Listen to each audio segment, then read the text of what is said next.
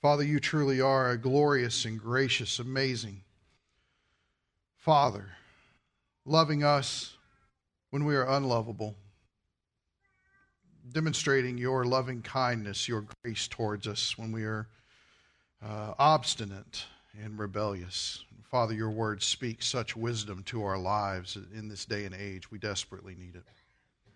So, Father, I pray that you bless our time in the word today. That, Father, it would be added to our understanding. That, Lord, it would bring newfound conviction in wanting to serve you because you truly are glorious, and that we would desire to bring all glory to you. And we pray it in Jesus' name. Amen. So let's catch up real quick to where we are. We're talking about the necessity of having a common biblical thing that we're all about. We can tell everybody all day long we're all about Jesus. We can tell them we're all about the Bible. We can say we're all about salvation. And that sounds well, great, good, wonderful, fantastic. But if there's something that we need that motivates our lives, something to live by, something that you could put it in a sentence, and not just that, but you can put it in your pocket and take it with you and pull it out later to observe and appreciate. Having gone through all the various mission statements that the church has had at some point, to think about what the Bible calls the church to be, and to have a wonderful conversation with Mr. Ken Crejon back there, we've settled upon this idea of loving people to life in Christ. Now, if you were here 2 weeks ago, and if you haven't, you can listen to it on the website. The Bible has an incredible amount of information about what it is to love people. And, pop quiz, how do we find that God loves people? Unconditionally. And agape love is an unconditional type of love. Last week, we are dealing with the whole life, L-I-F-E, capitalized. Why is it all in caps? Because if there's anything that lost people in this world need, they need life.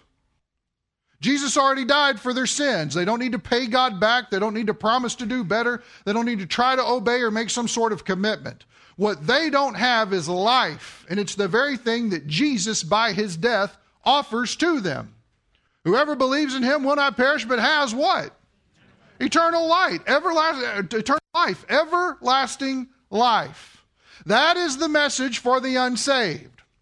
So, our unconditional love needs to point in the direction of wanting lost people to come to faith in Christ. But that is not the only aspect of L-I-F-E. Today, for some of you, this may be a new concept. In fact, let's read the beginning of your paper. If you notice, I put a little warning, and I think that it's important. So at the top, the second aspect of life, that the believer would live a worthy life that will merit greatness in the coming kingdom of Christ. This is accomplished only, and I think that's important. That's the reason why I capitalized the word only. Excuse me. This is accomplished only by applying Scripture to our minds and actions. We know a lot. We are not lacking in Bible study. Our heads are constantly getting filled. But if it doesn't make a difference in how we live life and how we make decisions, it does not matter before the Lord. That's important. Now, warning. This teaching is not readily accepted by all believers. In fact, Jesus told a parable about it. When this teaching that we're getting ready to talk about goes out to people, either Satan swoops in and snatches it away so that they can't comprehend it, or it ends up falling among some rocks and it springs up for a moment, but then it dies out because it was not firmly rooted in what the Word had to say.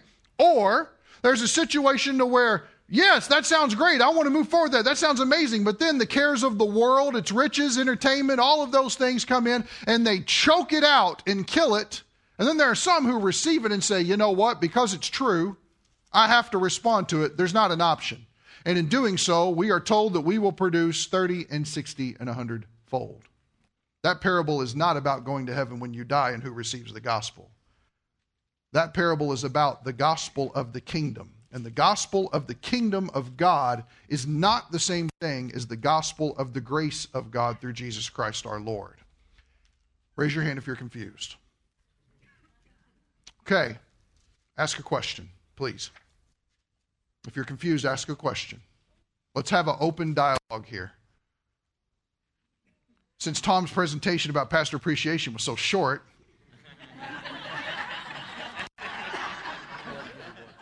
no pictures, no cake,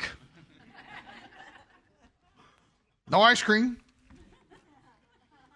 We got time for questions. And it's not that I noticed any of that stuff. I just felt it was the Lord's provision for more questions. Do we understand that the gospel of the kingdom of God is not the same thing as the gospel of the good news of Jesus Christ? Last week when we talked about life for eternal life, that message is believe on the Lord Jesus Christ and you will be saved. And that is a message to the unsaved. But the message to the believer is to keep the commands of Christ in order to have greatness in the coming kingdom. Not everyone will have the same recompense in the kingdom. We don't all come out equal. It doesn't happen that way. It doesn't work that way. Let's be honest. You don't even treat your kids that way. Right? You got the one responsible kid, good student, does all those things, and you can trust them with anything. Then you got that one kid where you're like, right?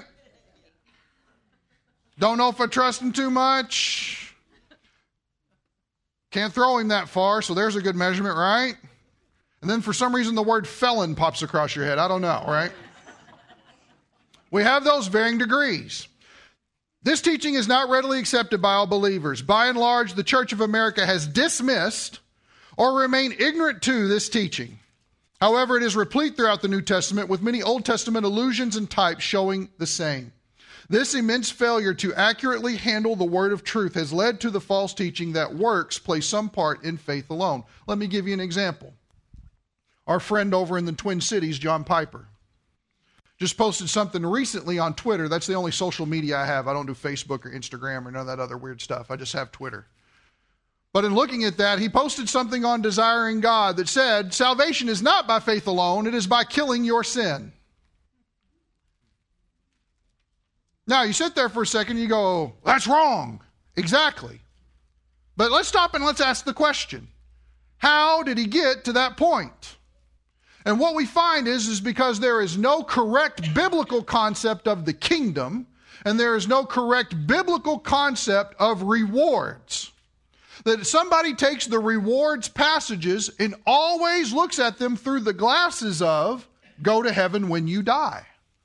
Therefore, you have corrupted something that God has made amazingly beautiful and has done nothing but set his people up to attain the highest possible position of glory before him in eternity.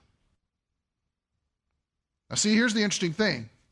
We are in a win-win situation here because we can actually discern the difference between justification passages and glorification passages. And everyone has a Bible, right? We're at an advantage. So, two passages I want to look at real quick because I want to show you something. John chapter 10, if you would please turn there. Gospel of John chapter 10. And then we're going to hit some parable form ideas. Watch Jesus explain these things. Now let me say something, okay? Number one, you're probably not going to agree with me if you're new to this, the first time you've ever heard this. So I encourage you to listen to the sermon again and then pray about it. If you still don't agree, excellent. Send me questions and let's talk it out. Please point out where I'm wrong. I'm not above being wrong, okay?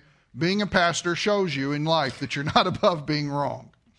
So, John chapter 10, look at verse 10. The thief comes only to steal and to kill and destroy. Okay? Which we know the thief is who? Satan. I came that they may have life. We good with that? Yes. But notice what he says. He doesn't stop there. and have it abundantly, or to keep on having it, or to keep on having life and to have a surplus of life. Not just to have eternal life, I'm going to heaven when I die, but the fact that you would begin to experience that life now. And that you would begin to build and work towards that life. But I thought salvation's not by works. Your justification is not by works. Your justification was given to you based on the work that Jesus has already accomplished. And all works done for him spring out of the same faith that you exercised when you responded to the gospel. You hear the gospel, you believe, you are now sealed with the Holy Spirit, and you are given eternal life as a gift. Instantaneous. However, the abundant life takes time. It is still knowing God's word. It is still responding in faith to God's word. But now it matters in how you live your life. Everybody got that? Now turn over 7 chapters with me. John 17. And this is Jesus' prayer right before he's betrayed and arrested. But he says something very interesting at the beginning. And this is not in your notes if you want to write it in there. This is something I was thinking about and was like, yeah, we need to hit this real quick. Chapter 17, verse 1. Jesus spoke these things, and lifting up his eyes to heaven, he said, Father, the hour has come. Glorify your Son, that your Son may glorify you. Even as you gave him authority over all flesh, that to all whom you have given him, and there he is talking about the disciples. That's who the context is here. If you compare John 6 with John 17, the Bible interprets itself. All that you have given him, he may give eternal life. Now watch this. This is eternal life. Here is what it is. Here is a definition. That they may know you, the only true God, and Jesus Christ whom you have sent. Now, stop for a second. Weren't the disciples already saved people? So what does it mean here that they would know God and Jesus Christ? This speaks of having a deeper understanding, an intimacy with God, a fellowship, a communion attitude and relationship with God. There are too many people that think, well, since salvation is free and I believe I've punched my go to heaven free card or my get out of hell free card, if you're a Monopoly fan, pop, you punched it, and now I can do whatever I want because I have a ticket. And I'm here to tell you, you can do whatever you want and you will not lose your salvation. Because eternal life is based on Jesus' work, not yours. But you will suffer the consequences of your actions. Choices have consequences, not just in this life, but in the life to come. Who's confused? Some of us are. Question. Give me some questions. Go ahead. We're going to fill this out a little bit more, but go ahead. Notice I haven't told you everything yet because I'm baiting you. Go for it. Yes, Roxanne. So will there be sorrow and weeping in heaven? Will there be sorrow and weeping in heaven? What do you think? Really? Then why would there come a point later on when there will be no more sorrow because God will wipe away every tear? I mean, the only people saved at that point or the only people around at that point will be saved people because evil's been done with. How about 1 Corinthians 3:15? We're going to turn there and look. 1 Corinthians 3:15. See, everybody's intrigued now. I told you it wasn't an easy teaching, and not everybody readily accepts it. It's a heck of a sermon to preach on Pastor Appreciation Day, isn't it? No, we take it back. Yeah, we take it back. But here's the thing. Don't trust me. Don't trust anything I say. Trust the Scriptures. See what they say. And I guarantee you if we can walk through the Scriptures together, we won't have a problem. Let's start in verse 11 so that we get some context. 1 Corinthians 3, look at verse 11. For no man can lay a foundation other than the one which is laid, which is Jesus Christ. Would you agree? When we believe in Jesus, we all have the same foundation that is laid. In fact, everybody, stomp your feet around a little bit. What are you stomping on? A foundation. It was laid and it's got to be sound. If it's got a crack, if it's got a fault, if it's got anything, you will find that it crumbles. Jesus Christ is our solid foundation, and that's where we all start. But look at verse 12. Now, if any man builds on the foundation with gold, silver, precious stones, wood, hay, straw, each man's, what's the word, church? Work. Now notice he's talking to Christians, people who are already saved. Each man's work will become evident. It will be made manifest. For the day will show it, because it is to be revealed by fire. There is a day when our works will appear before the Lord, and it will be revealed by fire. It will test our work. This is what is known as the judgment seat of Christ. It says here, it will show it because it will be revealed by fire. And watch this. And the fire itself will test thee, and please underline this, highlight it, I don't know, put something there so you get it. Will test the quality. That's the point. The quality of each man's work, not the quantity. Busy doesn't mean you're getting stuff done. Busy means that you're just real good at being distracted. Quality.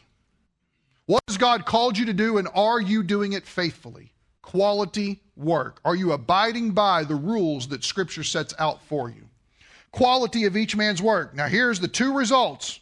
Verse 14, number 1, if any man's work which he it remains, he will receive a reward. After fire has tested it, if your work was of the gold, silver, precious stones quality, it remains there. If it has a showing after the testing of Jesus Christ himself, you will be rewarded richly for your faithful service. Remember, it's about quality. Verse 15. If any man's work is burned up, he will what? Suffer loss. Now, where's this taking place at? It's taking place before the throne of Christ himself in heaven after the rapture. Once we are raptured, what happens after that moment when our bodies are gathered up to meet our spirits in the air, we then come before the Lord and we are held accountable for how we lived our lives while being Christians on this earth. So notice, if our work is not of quality, if we didn't know what God had to say about it, if we didn't bother to search out his word, if we didn't bother to abide by it, and this is why loving people unconditionally is such an indispensable property in the Christian life that has to be there. Jesus talked about it a ton, and we have to embrace that mentality and understanding. This person will actually suffer loss before the Lord. Look what it says, though, just in case we're not saying, oh, well, they're going to hell. No. But he himself will be what? Saved, yet so as through fire. A Christian whose entire earthly life had been lived, being redeemed, being found righteous and spotless before God's sight because he sees them through Jesus Christ, and didn't bother whatsoever to apply the Scriptures to their life. That's the difference. Their work was not of quality. They still go to heaven? Absolutely. Is it still going to be blissful? Absolutely. But notice what rewards really are when you look at it. Rewards are a reflection of the truth of God's word. Rewards are a reflection of not succumbing to unbelief. We show up in the kingdom, and since you were nice to me today, I'm going to be nice to you. And Tom has a whole heap of rewards there. Is it so that Tom can run around like Scrooge and kind of swim through his riches? Is that why? Casting crowns around, spinning them on his finger? Is that what he's doing there? No. It is a reflection of how true God's word is and the benefits that come from trusting him in your daily life. It all turns around giving glory to God. It's Tom's payment for the work he put in but it reflects glory to God. Why? Because only God is true. So now he looks over at my pile. And I got a couple of chalices and maybe a plastic ring that came out of a 5-cent thing. I don't know. What does that reflect? It reflects a life that knew his master, but didn't really know his master. Does that make sense to you? See, this is why justification has to stay without works. You believe in Christ, great. You're in the family. You are totally accepted by the Father. You have eternal life. It can never be taken from you. But now there's a question of responsibility. Will you live your life to glorify him? Will you respond to what the Word has told you? There's a lot to be said about it. Can you suffer loss in heaven? You can. You say, wait a second, how in the world can you deal with that? Remember, we will be in glorified bodies. So the way that we will handle that is perfectly. We will have no choice but to look at what the righteous judge judges and we'll say, Jesus, you're right. I could have trusted you this much, and I only trusted you this much. I could have glorified you so much more by simply putting your word into action. But instead, this is what I wanted to do. See, here's the amazing thing is, God has set every single person in this room, if you are a believer in Jesus Christ, he has set every single person up in this room to be nothing but successful at that judgment. He's given you everything you need. Do you like any spiritual blessing? No. We have every spiritual blessing in the heavenly places. Do we have the roadmap of how to be obedient to the Lord, how we should adjust our lives accordingly? Absolutely we do. Do we have the indwelling Holy Spirit to help us because we are incapable of ourselves to accomplish this task? Yes, we do. He has done nothing but set us up for glory. He has done nothing but set us up for that end. How many people are confused or have questions? Go for it. Jeremy, is this kind of a reflection of the time, these readings? First century church was this great mix of Jews and Gentiles. Mm-hmm. So to me, it starts to go back to John 14 when it talks about keeping the commands. Mm-hmm. The Gentiles as a group didn't have commands. They didn't have the background that the Jewish people had. Right, right. So it was kind of keep these commands of Old Testament, but then now he's going forward from that even and saying, not only live the commands, but take them inside of you, like the Paraclete, the Holy Spirit. Yes, we're going to touch on that too. He's saying, is this kind of something for the times as far as the commands that they need? Why is this? Is because the church doesn't have the law. The law is good for one thing. It convicts us of sin. It's good for another thing because it shows us the righteous standards of God. But here's an interesting thing also. The commands that Christ gives, he repeats 9 out of the 10 commandments, commanding the church. You should abide by these things. The one thing he doesn't repeat is the Sabbath. He doesn't do that. And why? Because we're on Sunday, not Saturday. That's the difference. We celebrate his resurrection by doing that. Everything else has been commanded and repeated. Should the commands of Christ be followed? Yeah. Are they good? They're always good. Is your life going to turn out for the better if you follow them? Notice I didn't say it's going to be easier. We know that's not true, right?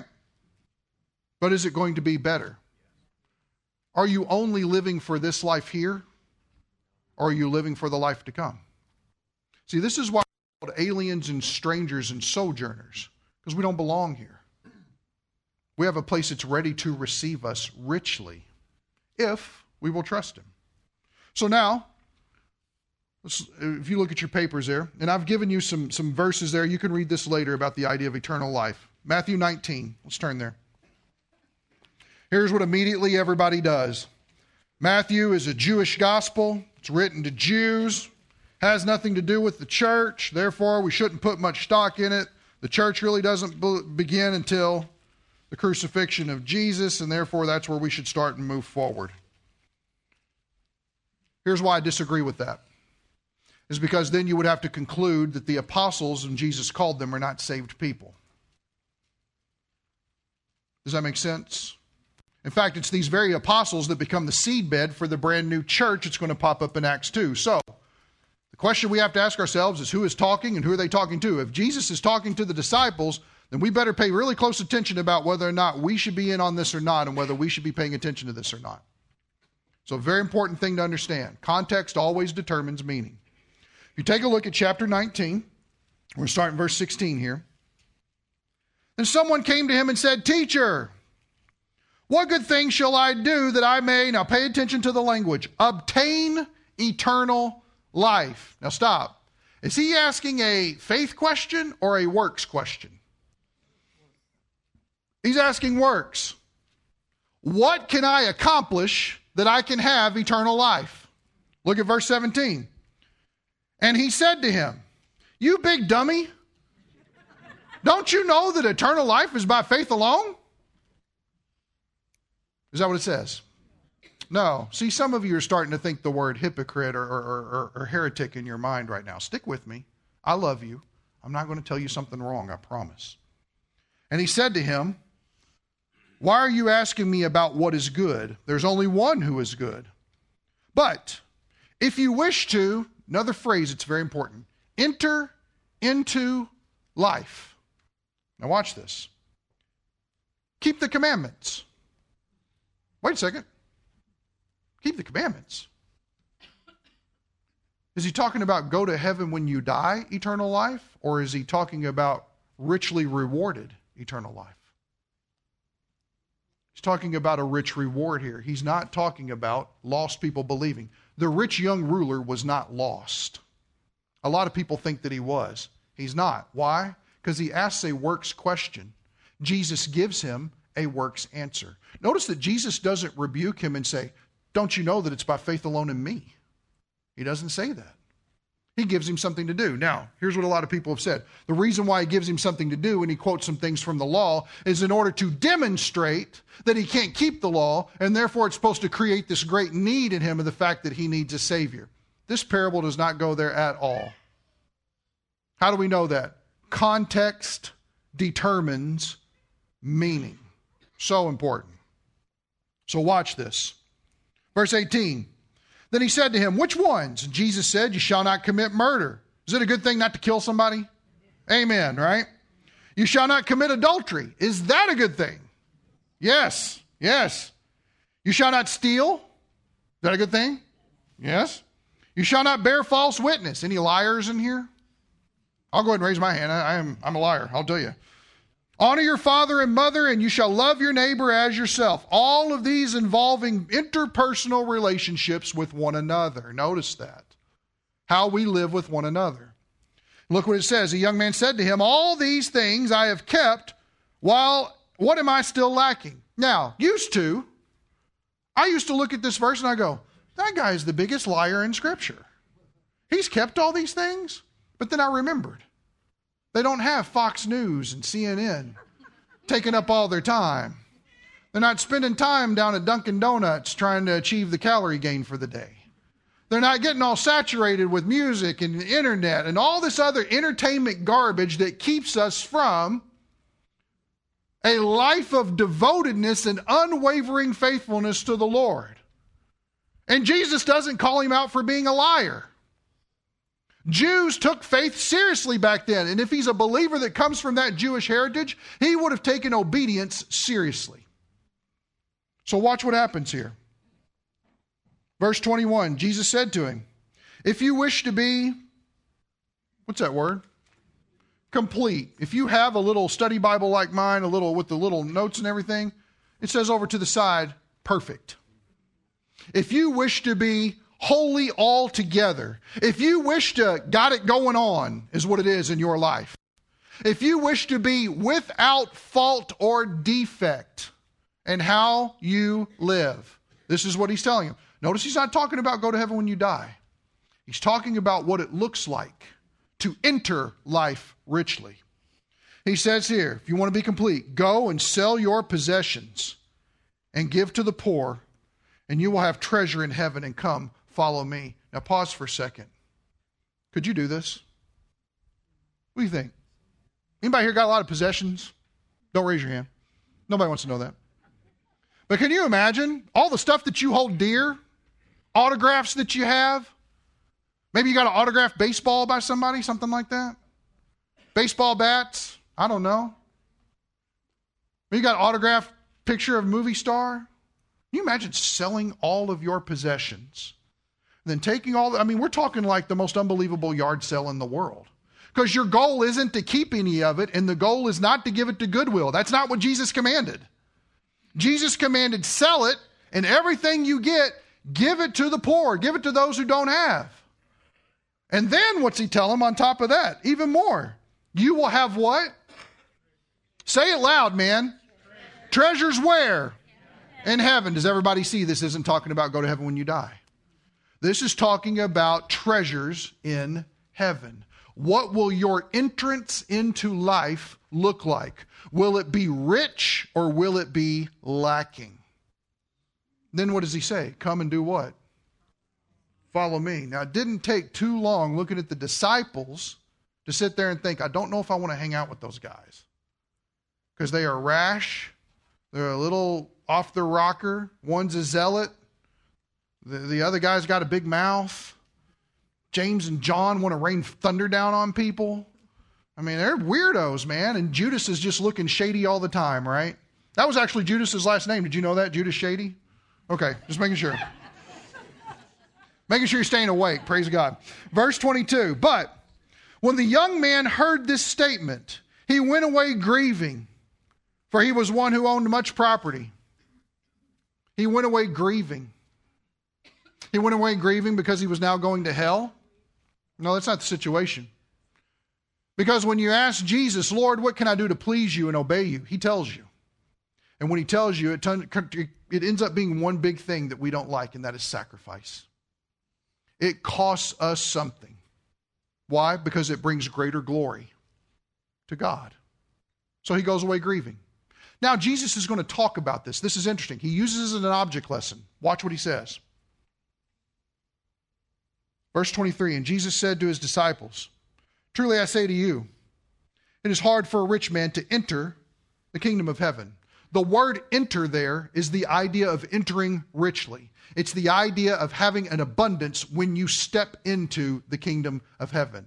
There's a difference between being in the kingdom of heaven and inheriting the kingdom of heaven. Does that make sense? Okay. So notice here.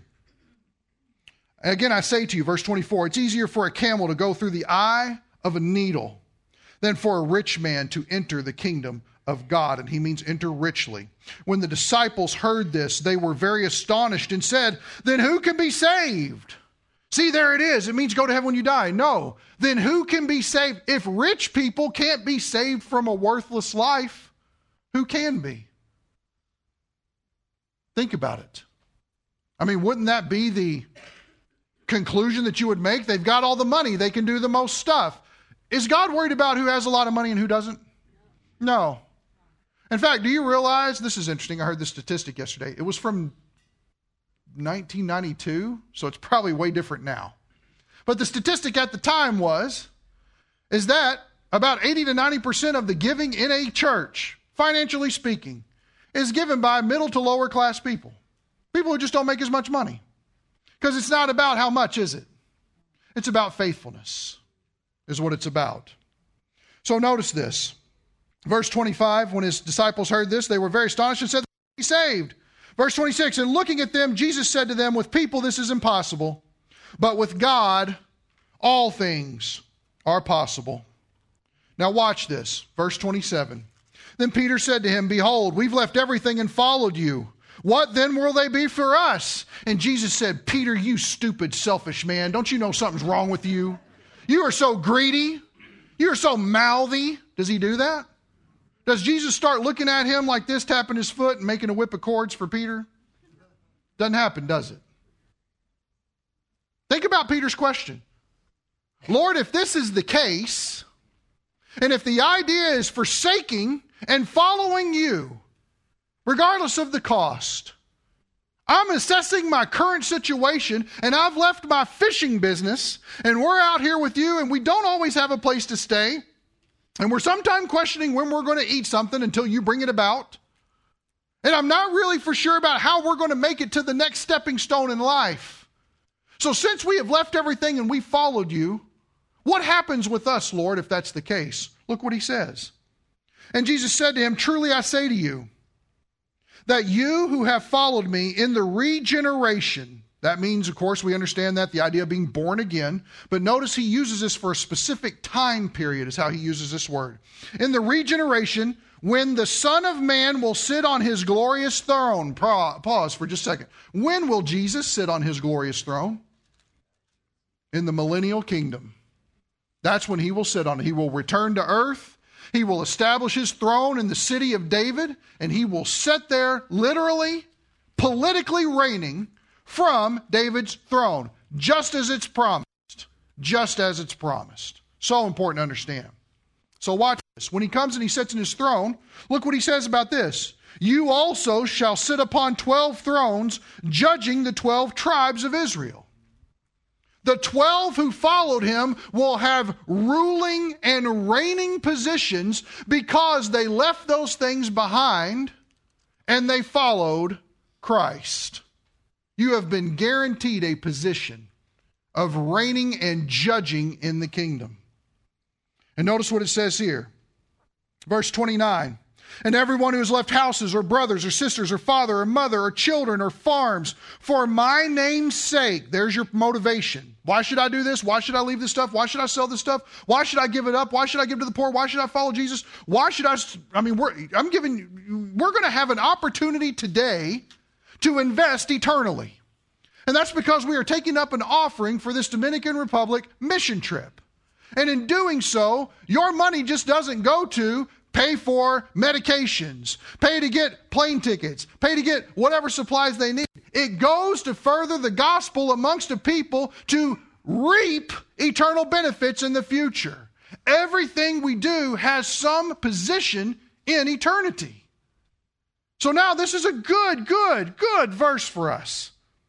Everyone who has left houses or brothers or sisters or father or mother or children or farms for my name's sake will receive many times as much and will inherit eternal life and will, catch the word, inherit eternal life.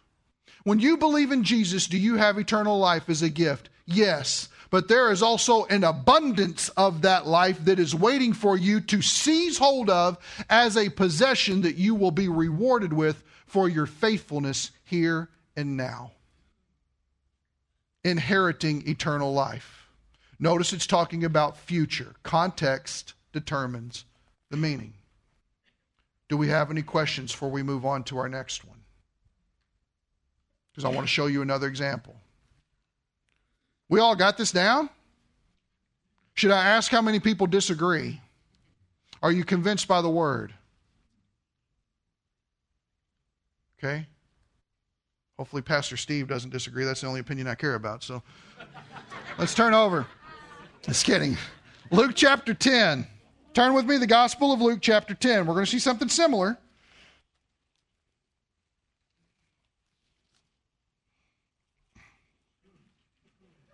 I want you to pay attention to the language.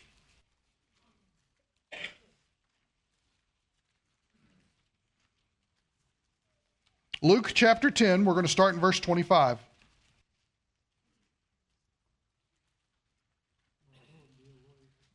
Yeah. We're dealing with Jesus and the lawyer. Now, real quick, a lawyer is not like we think of a lawyer now, okay? They're not just trying to have the best argument, doesn't care what's really true. They're just trying to get their person off. That's not what we're dealing with here. Lawyer here was actually a scribe, someone who was thoroughly invested in knowing the law of God. Okay? So anytime you see lawyer in the scriptures, think scribe immediately. Verse 25. And the lawyer stood up and put him to the test, saying, Teacher, what shall I do, notice works, to inherit, there's that word again, eternal life. Now immediately someone goes, he put Jesus to the test, can't be saved. You agree with that? Putting Jesus to the test, you can't be saved? Let me ask you a question. How many times do we put Jesus to the test every day? Right? And all God's people said, good googly moogly, right? We need to pray about that. So, notice verse 26. And he said to him, here's Jesus' response, what is written in the law? How does it read to you?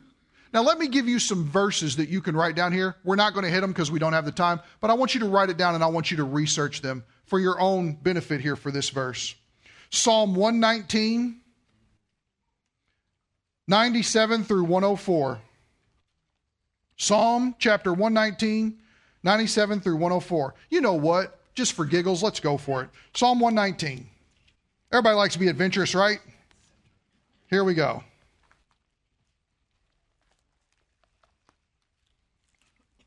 Psalm 119.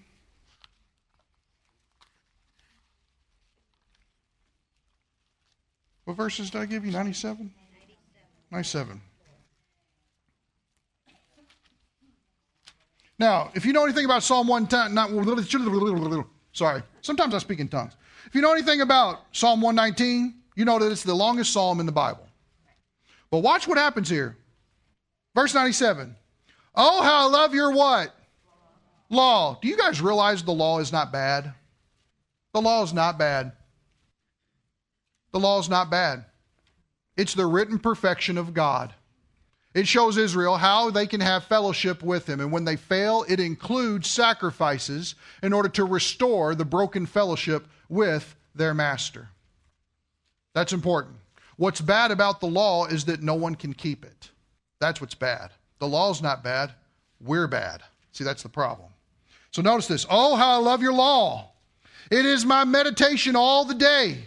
Your commandments make me wiser than my enemies, for they are ever mine.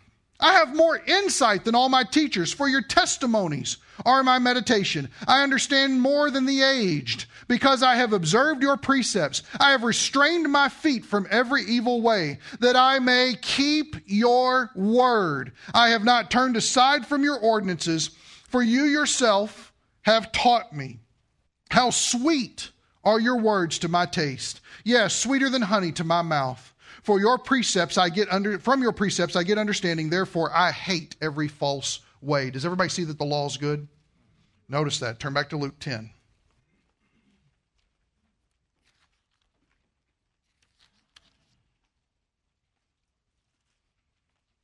Verse 26. And he said to him, what is written in the law? How does it read to you? Now notice, that's an interesting question because this guy is well versed in the law. He could probably recite it to you from memory, okay? And notice what it says, verse 27, and he answered, you shall, what's that word?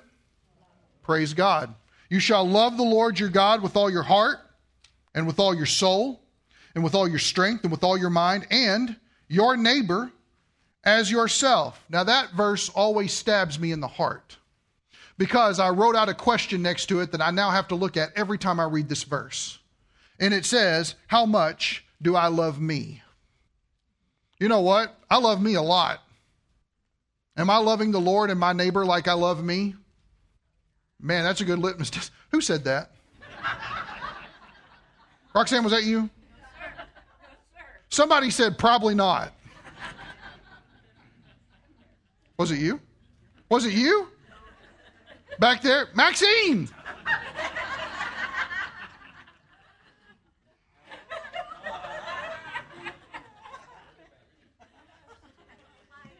Wasn't me. The mantle has now been removed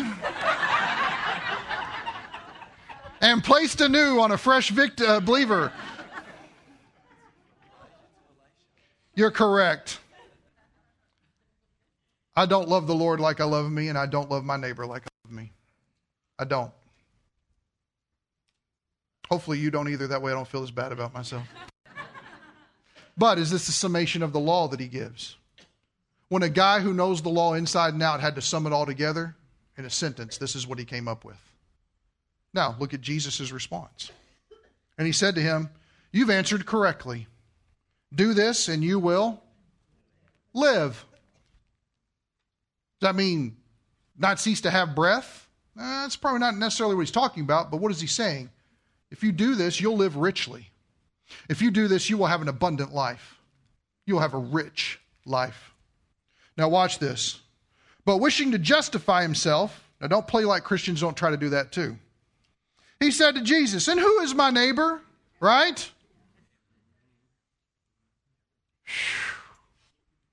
And the reason why we sit here and we think about this is because this is exactly the question that I would have come up to Jesus, right? Gotta love my neighbor.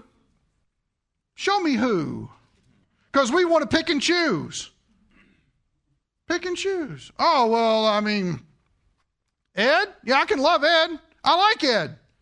It's real easy to love Ed. Ed's got a beard. I got a beard. We got stuff in common. It's easy to love Ed. Love Steve? I love Steve. Why is that?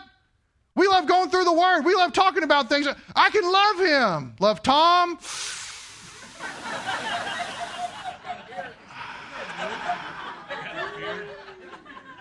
You do have a beard. But I don't like it. I'm just kidding. Just kidding. But we're talking about the people that we don't love. So Jesus says, you know what? Instead of just answering you flat out or putting a big N stamped on everybody's forehead so you know who you need to love because that's your neighbor, right? How about Jesus paints us a really good picture? And we'll see what happens. So Jesus replied and said, a man was going down from Jerusalem to Jericho. Now, if you ever want to do some very interesting study, what did the road look like from Jerusalem to Jericho? Okay? It was probably like Queens, New York, okay? Very interesting place where robbers hung out. We're just waiting for people to ambush. It was real weird. Had some hill that you had to go up. You couldn't really see over the edge. That's where they would get you. It's a very interesting study. I won't go into it. And notice, he fell among robbers. And they stripped him, and they beat him. And they went away, leaving him half dead. And by chance, a priest. Now, this isn't a Catholic priest. Got to stay in the time.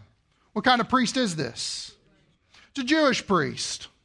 Okay? Which we're talking in particularly about Levites. Now watch this, a Levitical priest. He says here, by chance a priest was going down on that road, and when he saw him, he passed by on the other side. How's that set with you? What's that? He didn't want to be defiled. He didn't want to be ceremoniously unclean. And so he saw the plague, and he stepped over to the other side of the road, and he continues upon his way. Let me ask you this. Do you think he looked back? Probably didn't. He probably looked over and said, that's unfortunate. Kept going. The guy's half dead. The guy's probably lying in a pool of his own blood. The guy probably doesn't have hardly any clothes on. And he's laying there. Probably groaning but not moving. The priest, the man of God, keeps going. Verse 32, likewise, in the same way, a Levite also, someone from the tribe of Levi, when he came to the place and saw him, he passed by on the other side. Nothing like following your religious leader's example, is there? But a Samaritan who was on a journey, going someplace, came upon him, and when he saw him, he felt, what's the word? I don't know about you, but that's probably what we need to mark. Now, why is this a big deal? A priest passes by on the other side. A Levi passes by on the other side. But what's the deal with the Samaritan? Anybody know? They were considered what? Dogs. They were hated. They were half-breeds. Yes. They were Jews and Gentiles intermingled. It was a racial hatred that the Jews had for these people. See, it's amazing. The Jews had the oracles of God, the Old Testament, all the covenants, all these wonderful promises, and they were the most insane racists of their day. They hated Gentiles. In fact, some of the historical things that I've seen about it is quotes like, the only reason why God created Gentiles was so that there would be fresh wood for the fires of hell. That's how they felt about it. You think that's bad, you ought to see how the Jews thought about women. Right? Anybody know about that? Pretty rough. Pretty rough. Not readily accepted. Paul, what's up? Jeremy, before you alluded to that whole issue of the hatred of Gentiles, Matthew 15:27 is the Gentiles eating the crumbs under the master's table. Yes. The first time it appears that Gentiles will be blessed by the Jewish people is Genesis 9. Yes. As Noah is talking to his three sons. Yes. Cursing Canaan and saying Yes. Shem being the father of the Jewish people, and Japheth being the father of all of us. Good gravy. That's exactly right. The first time that you see that God is going to give any inkling of blessing whatsoever to the Gentile people is actually all the way back in Genesis. So for the Jews to operate in this ignorance was inexcusable. Why? Because they had the revealed word of God. They just had to believe it. See, unbelief is their enemy. Let's finish this up real quick. I got 5 minutes. So notice a Samaritan, a half-breed, someone who was outcast and shunned by everybody. He's on a journey, he's going somewhere, came upon him. When he saw him, he felt compassion. And he came to him and he bandaged up his wounds and he poured oil and wine on them, which is a great expense. And he put him on his own beast and brought him to an inn and took care of him. On the next day, he took out 2 denarii. Now, if you look there, I don't know if you have it in your Bible, but just to give you some kind of idea, one of those coins was equivalent to what you make in a day. He took 2 days' pay and he paid it forward into the Super 8 motel of the first century and said, take care of this guy, and if he charges you anything else, let me know and I'll take care of that bill as well. Bandaged him, medicated him, transported him, put him up for the night and more if need be, and entrusted him with hands to be cared for. Did this guy go above and out of his way to take care of this? Watch what else happens here. Take care of him. Whatever more you spend, when I return, I will repay you. Here's the question Jesus asked. Which of these 3 do you think proved to be a neighbor to the man who fell into the robber's hands? And he said, the one who showed what? Mercy toward him. And it's real simple, church. It's real simple. Because my application is the exact same as the end of this verse. Look what it says. Then Jesus said to him, go and do the same. When we talk about what it is to love people, to life in Christ, Christ is the only solution. He is the goal. He is the goal for the unbeliever when we tell them about faith in Christ. He is the goal for the believer when we talk about living for Christ. When we talk about that one needs eternal life as a free gift, and we talk about what can we do in order to inherit eternal life. How can we be accepted richly into the kingdom when the kingdom comes? This is a very, very, very pungent message for today. Because not a lot of people want to receive it, and yet you can't deny it. God has called His church to something. He has called us to good works. There have been enough Christians holding hateful picket signs, having hateful shirts on, treating each other like idiots on social media. Done. Enough of that. Jesus saved us for better. And He set us up for better. And He commands us to better. And He points us to better. And He will carry us to better if we will simply trust Him. What does this church need to be about? It needs to be about unconditionally loving lost people to Christ and unconditionally loving saved people to greatness in the kingdom, so that as a church, we can stand there worshiping Jesus with a whole pile of rich stuff that He wanted to throw onto us for our glory? No, all for His. That's what we need to be about. Good stewards of what He's given us now, so that it will pay off huge in the future. One last verse. If you zipped up your Bible, shame on you. Revelation, very last chapter. Revelation.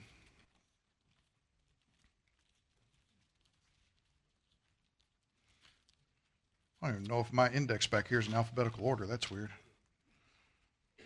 Didn't look like it.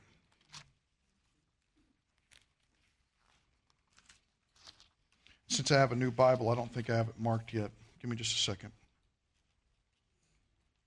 Verse 12, chapter 22 of Revelation, verse 12. Now this is Him wrapping it up. This is the last thing that Jesus says to John. Anytime that somebody's got a last something to say, they want you to know it. And they want you to know it in such a way as where they don't want you to forget it.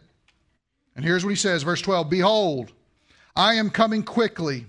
And my reward, my recompense, my paying you back for the work that you've done is with me to render to every man according to what he has done. Jesus' promise, I am coming again, and when I do, that's when I will be paying you back for your faithfulness to me. Here's the question. Right now, think, are you being faithful? Are you faithful to the Lord? It's not that we don't know. We got a lot of knowledge. Are we doing something with what we know? Does it make a difference in how you live? Let's pray.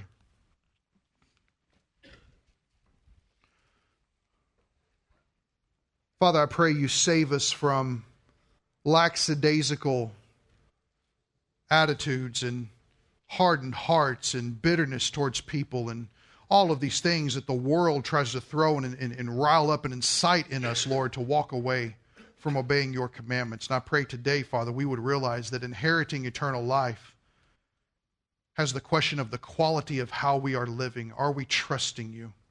Are we being faithful in loving our spouses? Are we being faithful in raising our kids? Are we being faithful in keeping you before everything in our lives? Are we being faithful in consulting your word and how we deal with others? Are we being faithful in our jobs, working as unto the Lord? Are we being faithful in our finances, as giving as unto the Lord? Father, are we being good stewards of right now? Father, I pray that you impress upon our hearts the urgency of this, knowing that you will come again and you will reward. And there will be some who, after testing, will receive a rich entrance. And there will be some who will be saved, but will suffer loss. Father, you have given us life because our lives matter. So I pray, Father, we feel the weight of that now. And we pray it in Christ, our Savior's name. Amen.